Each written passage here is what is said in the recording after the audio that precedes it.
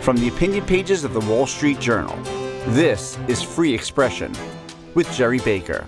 Hello and welcome to another episode of Free Expression with me, Jerry Baker, from the Wall Street Journal editorial page. We're delighted you're listening to this podcast. If you enjoy it, please be sure to subscribe at Apple Podcasts, Spotify and elsewhere.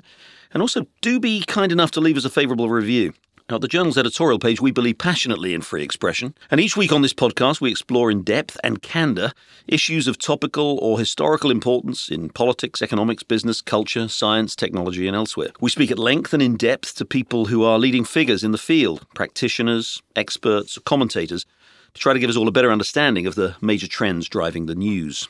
This week, I'm delighted to say my guest is Mike Pompeo. Mr. Pompeo served under President Donald Trump, first as CIA director, and then for the final 3 years of the Trump administration as Secretary of State. Prior to that, he was a 3-term congressman from Kansas. Before entering politics, he served in the U.S. Army and worked in business as an entrepreneur and executive. Now, he remains very much active in GOP politics and policy. He established a political action committee last year to support Republican candidates in this year's midterm elections. And he has a book coming out later this year.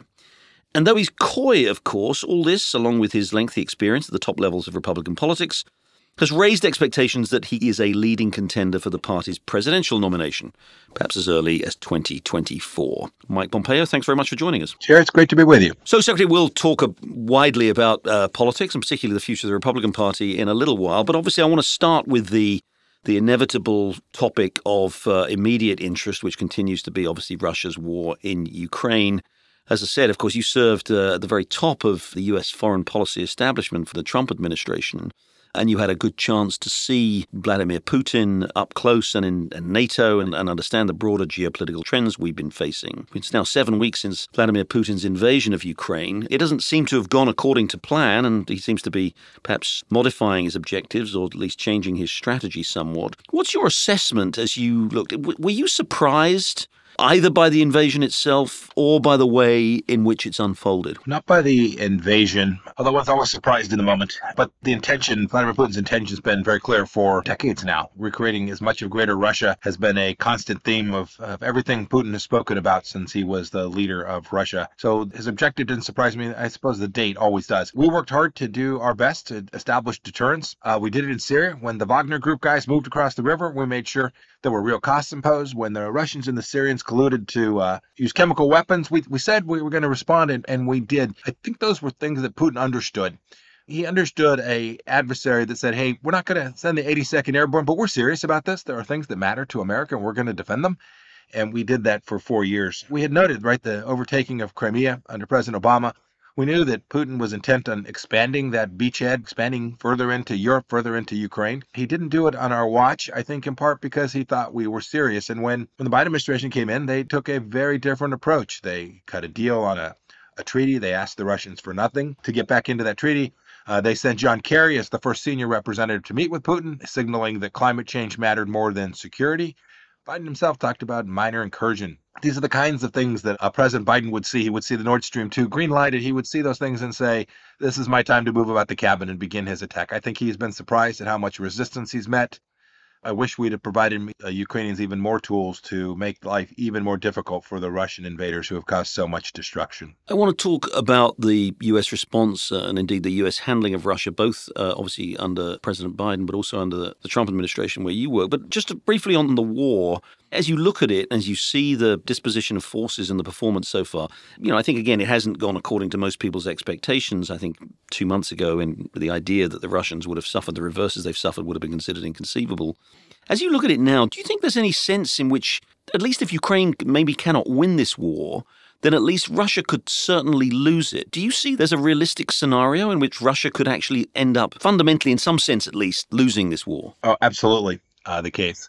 And we could spend a lot of time talking about the definition of that. But if by losing the war one means failing to achieve the central objective, which is the complete destabilization of the Ukrainian political system, it may well be that he will lose this war. If it means the capacity to occupy all of the land adjacent to the Black Sea, think Odessa and West, he could absolutely lose this war. And if you think about the narrative for him back home about the growing need for greater Russia threatened by NATO, I think the world can see that NATO posed no real threat. Putin's lies that said, well, we're doing this for the Russian people that are sitting in Ukraine. I think the Russian-speaking people of Ukraine now know who the bad guy is. In fact, I think they all were in Ukraine for a reason. They were living a better life in Ukraine if they would have been living in Russia. I think all of those things have now been stripped bare, stripped clean. And in that sense, I do think Vladimir Putin could easily lose this. But, Jerry, we shouldn't take the moment that we're sitting in today as any indication that that's going to happen. It will only happen with enormous European resolve. That means ceasing to purchase Russian energy and underwriting this war. It means a serious effort to provide the actual systems that the Ukrainians have asked for. Those kinds of things will enable the Ukrainians to achieve even more success and ultimately something that can only be characterized as a loss for Vladimir Putin himself. What should our objective be? Are we here in the US and more widely in NATO? What's our objective here? Obviously, we're supporting Ukraine strongly with military assistance and imposing sanctions.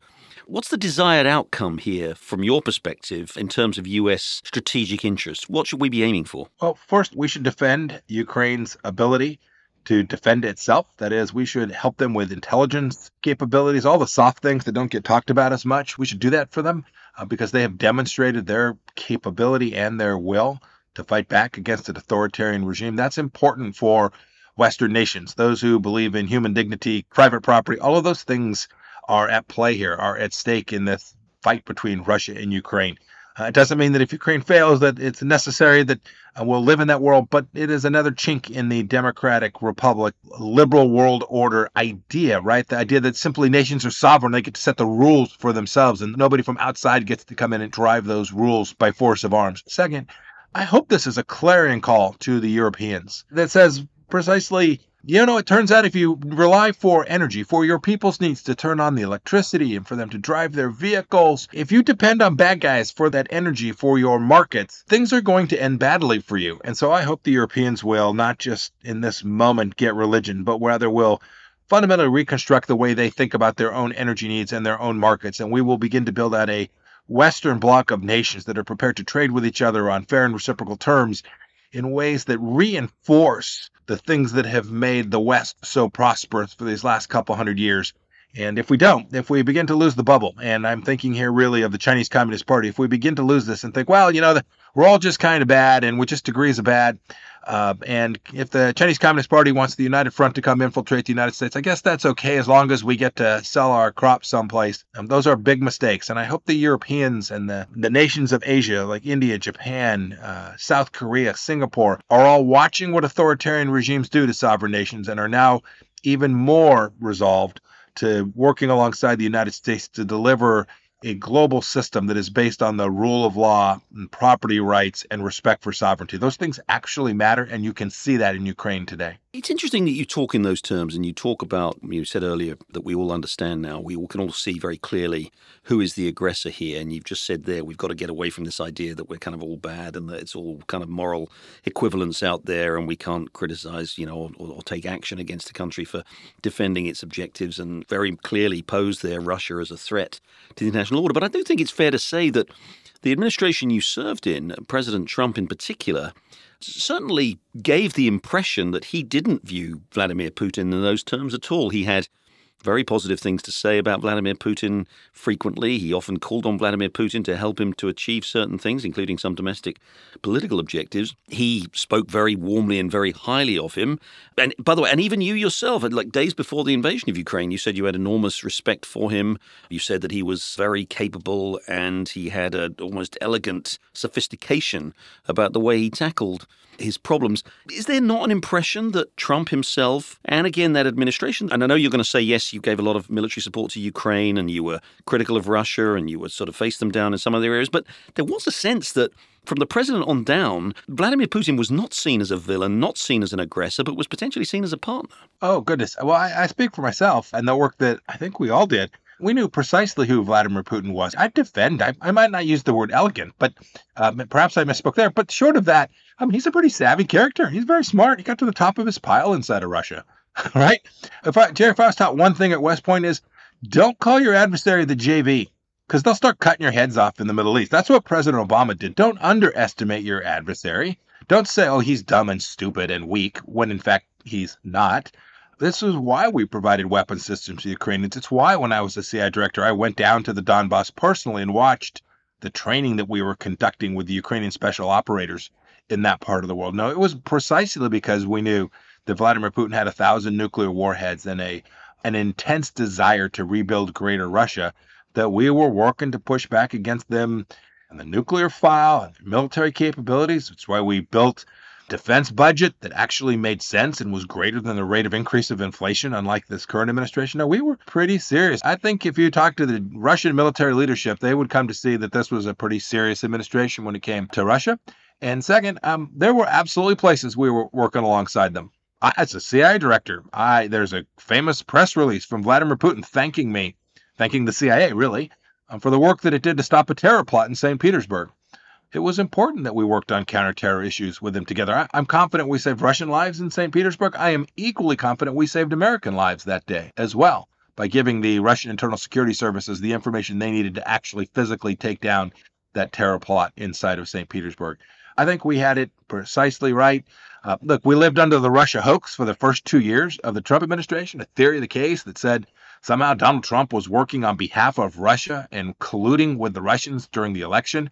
I think Adam Schiff's effort and CNN's efforts there have been shown to be massively counterfactual, but it was something that we certainly experienced for our first 2 years, Jerry. John Bolton, your colleague in the Trump administration, national security advisor for a while, has said recently, in fact, since the Russian invasion of Ukraine, that if Donald Trump had been re-elected, he would have pulled the US out of NATO, in effect, leaving almost no capability to defend countries in Eastern Europe. Of course, Donald Trump did threaten to pull the US out of NATO while he was president. Do you think Bolton was right? Do you think NATO would have been actually weakened if there'd been a second Trump term? It's an interesting question. I've been asked, would this invasion have occurred? I've been asked, would Chairman Kim be firing missiles? All kinds of things. Like, what would have happened if you all was still there? And I've tried to stay out of that game a bit. What I've tried to do is say, well, this is what we did during our 4 years. One should look at those 4 years as the best predictor of what would have happened had there been an additional 4 years. And during those 4 years, NATO actually became stronger. Secretary General used the term $480 billion worth of additional investment by NATO countries as a direct result of what President Trump and I were trying to do. So I hear folks say we moved more forces, part of the EFF program, the program that moved forces into Poland, into Eastern countries. We moved more forces into Eastern Europe during our time in office than were there when we took. So John Bolton can have his opinion about what might have happened. I can tell you precisely what did happen for the 4 years that I was part of the Trump administration. And then I suppose everybody can write whatever silliness they choose. Let's talk about China and the wider strategic challenge. Do you think that this war in Ukraine, and particularly the firm alliance between Russia and China, does this complicate U.S.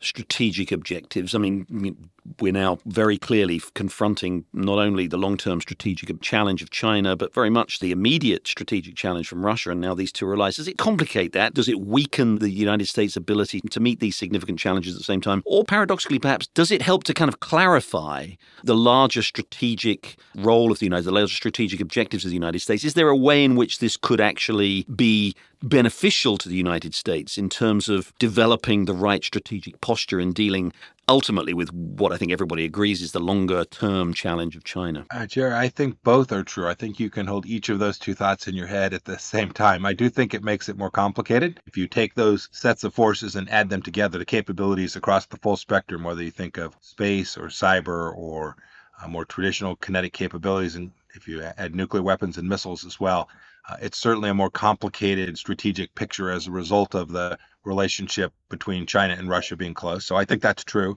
But I think that increased complexity and increased risk is absolutely clarifying. This is something that I spoke about in remarks in, I think it was May of 2020 from the Nixon Library, when I was talking mostly about China, but their ability to rely on Russia for things that they don't have other good partners for as they become increasingly isolated in the world. Think of the pipelines that are now under construction. Think of the discounted energy that Russia is likely to provide to the Chinese Communist Party. I think you will come to see that for the Western world, this will be incredibly clarifying. And I think you will begin to see this, folks have called it decoupling. I think you're going to begin to see, even in sharper focus, the different parts of the world and how they choose to be seen in the world and how they choose to compete in the world. I think you're going to see a model that looks like ours and a model that looks more like the Chinese. And I pray that President Biden and whoever follows him is successful at making sure that the bloc, the big economies of the world, the nations of the world that are prepared to actually compete across the most important economic sectors in a way that isn't about stealing intellectual property and isn't about complete destruction of human dignity. I play that those nations will come together and build out a bloc which will force both China and Russia to behave in a way, at least externally, that looks more like the kind of world that I hope my kids and grandkids get to live in.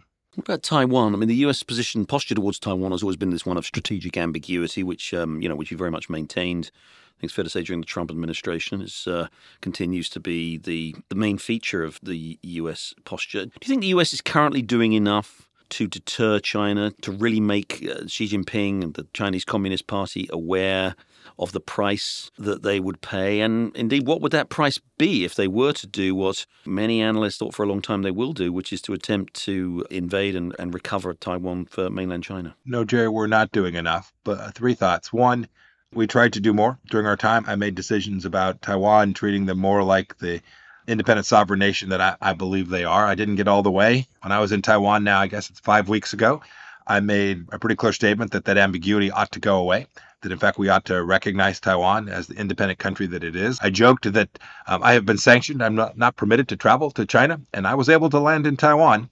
So clearly something different there. We ought to acknowledge that in a serious way. We ought to provide the Taiwanese with the tools that they need to defend themselves. There are deep, important American interests in Taiwan. We always think about semiconductors. That's the one that comes to everybody's mind. That is material and relevant.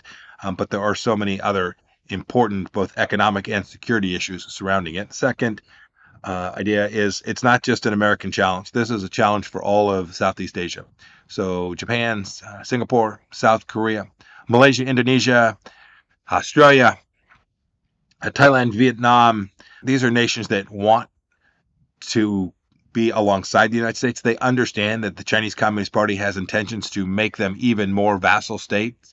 They don't want that for their own people. They want to protect their sovereignty, and we ought to partner alongside them to help them deliver economic security for themselves and a coercive capability economically that will prevent the Chinese Communist Party from essentially taking them over. I for one, have believed for a long time that the Chinese are less likely to invade than others have believed that, because I don't think that Xi Jinping sees it as a necessity. I believe he thinks he can take over China using political influence, united front operations inside of Taiwan, and political coercion in a way that can get him the, quote, reunification, end of quote, that he so desperately needs. Obviously, there is no Asian equivalent of NATO. There are various, US has various alliances with various Asian countries, but there isn't a mutual defense pact among Asian countries. Do you think, and if you look at it, you've just outlined them there. You've got Japan and Korea and India and Australia and the Philippines, the Southeast Asian countries.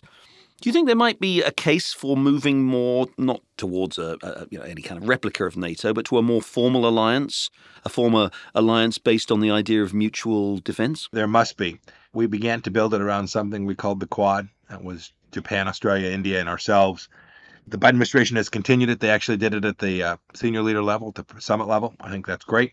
I think military exercises, training, information sharing, intelligence sharing, those kinds of things that can begin to do what you described in I think it was your first question on China, which is to make clear to Xi Jinping the cost that will be connected to him using kinetic activity, military activity, to actually undermine the sovereignty of each of those nations. If you put the GDPs of those big countries together, India, Japan, Australia, South Korea, Europe, the United States, we can in fact push back against what has been a Chinese war for at least 30 years, an economic war on the West. This is the place this will be contested. This is the place we need to push back. And this is the place that if we do it right, we will cause the Chinese Communist Party to have to behave in a way that is fundamentally different in what Xi Jinping has as his intention today. We've got to take a short break there, but when we come back, we'll have more on this episode of Free Expression, talking to Mike Pompeo, former Secretary of State. Stay with us.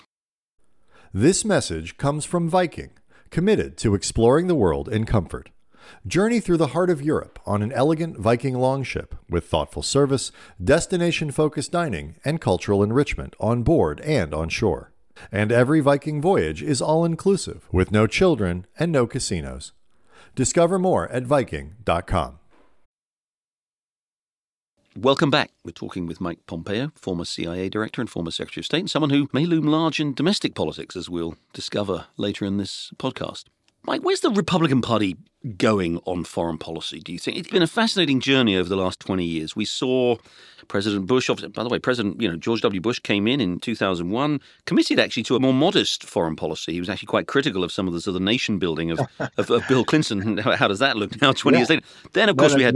That's noted. That's often forgotten. It is, absolutely. But he did come in. That was the position then. Then we had 9/11, and then obviously we had Afghanistan and Iraq. We had John McCain was the candidate in 2008, very much associated with that rather aggressive, robust foreign policy. Mitt Romney in 2012 supported it too. The Republican Party as a whole seemed to support it as a member of Congress. I think it's fair to say you broadly supported this sort of a fairly, as I say, robust posture. And then along comes Donald Trump and says, we want to put an end to these wars. We want to, be more, again, we want to be more modest. We want to step back. We want America first. We're not going to sacrifice American lives for the sake of some, democracy or some long-term achievement of sort of objective security.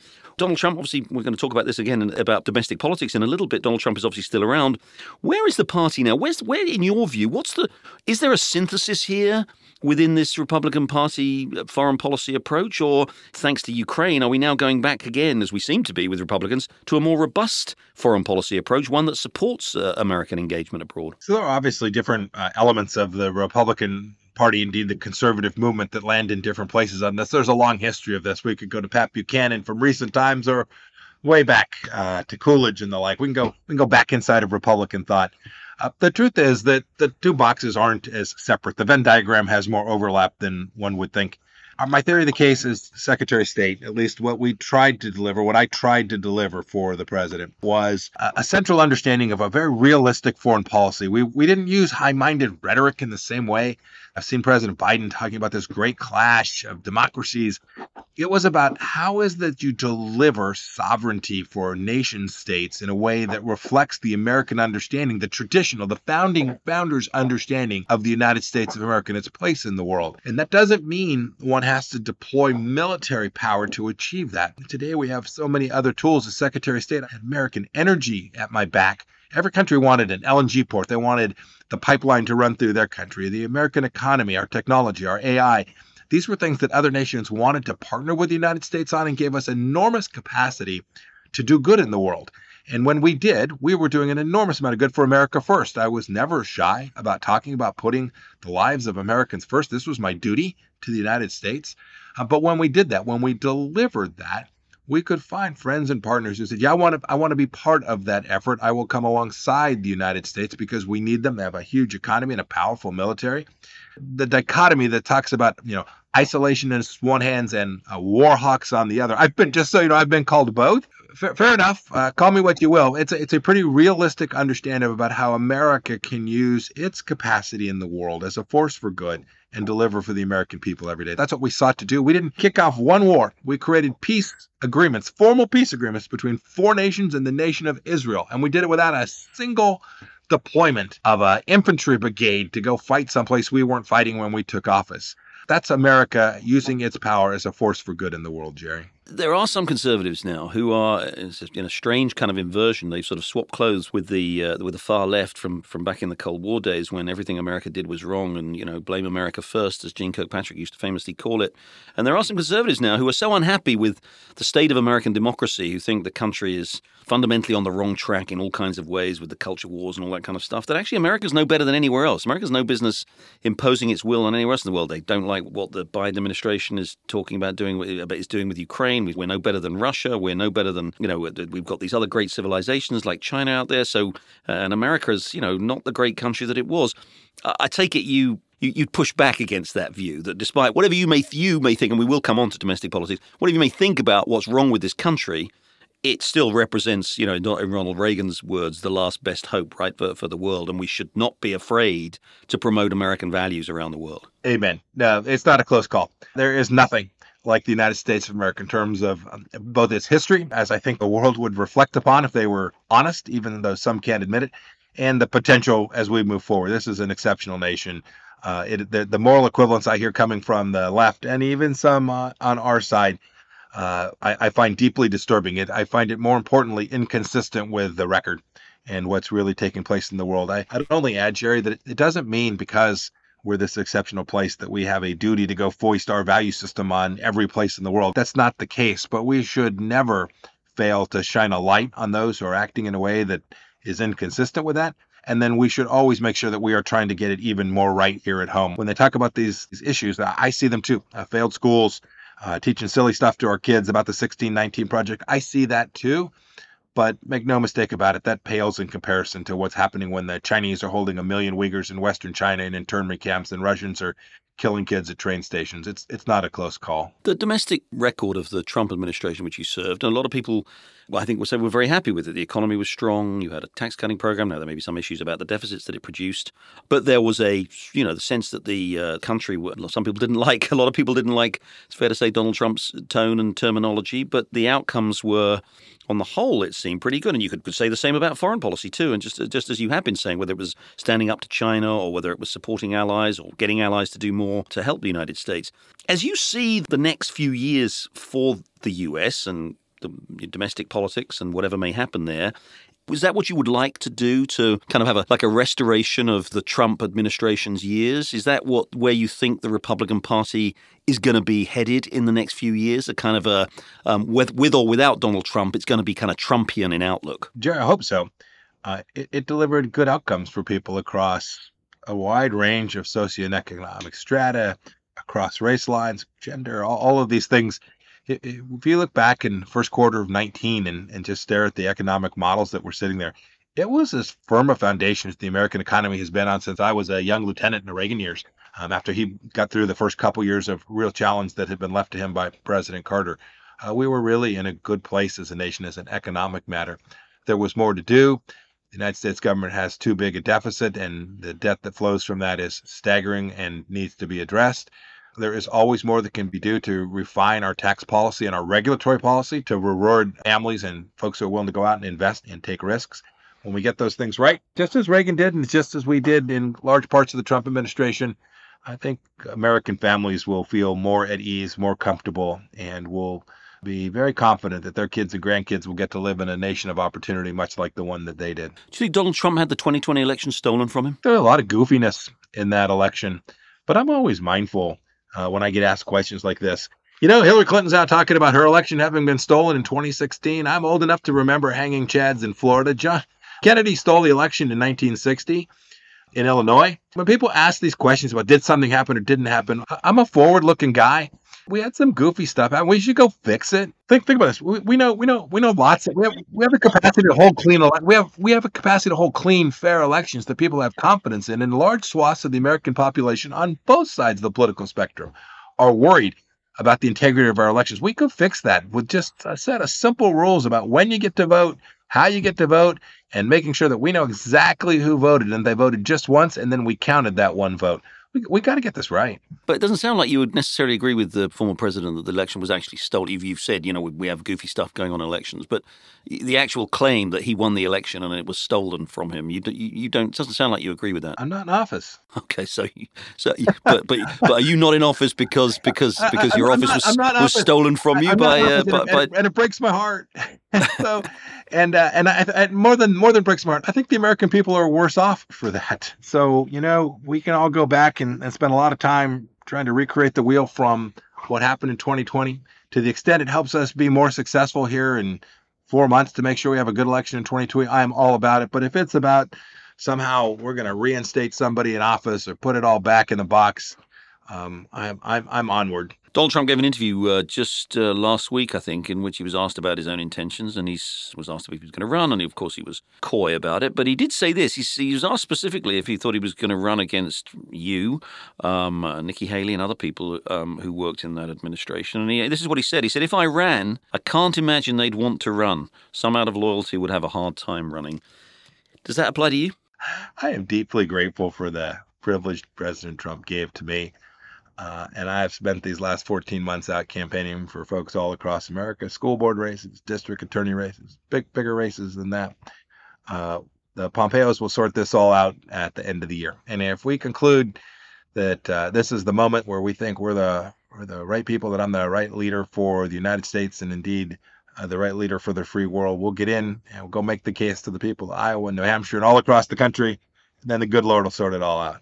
Would a sense of loyalty to Donald Trump, though, prevent you from running? If he were running, do you think you should step aside and, he was your boss, he, elevated you to two great roles in the administration?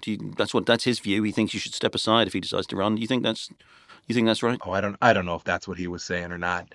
I saw what you were talking about. Look, in the end, my commitment is to do what I've been doing for the last, goodness gracious, coming on 40 years now, to try my best to give back to this great nation. And if I conclude it's the right thing to do, that's what I'll do. And you got a book coming out later in the year, so, sort of a memoir, part sort of policy advocacy. Is that right? It's going to focus on the rationale for what we did. So it'll tell the story of the work that President Trump and I did around the world for 4 years, and try and lay out the strategic underpinnings, the thought that went into that, why we made the decisions that we made at the time that we made them. We didn't get everything right every day, and I'll be honest about those places where we could have done better. If we thought through a little more, we might have done something a little bit different. But I want to make sure that the world, and most importantly, the American people, can understand what we were thinking, why we settled in the policy places that we did, and then our observation about the outcomes that flowed from that. Secretary Mike Pompeo, I know we're going to be hearing a lot more from you over the course of the next months and years. Thank you very much indeed for joining me. Yes, sir. Thank you. Thanks for having me on today. That's all for this week's episode of Free Expression with me, Jerry Baker, from the Wall Street Journal opinion pages. Thank you very much indeed for listening. Please do join us again next week for another deep exploration of the issues. And please subscribe at Apple Podcasts and do leave us a favourable review too, if you feel so inclined. Thank you again and goodbye.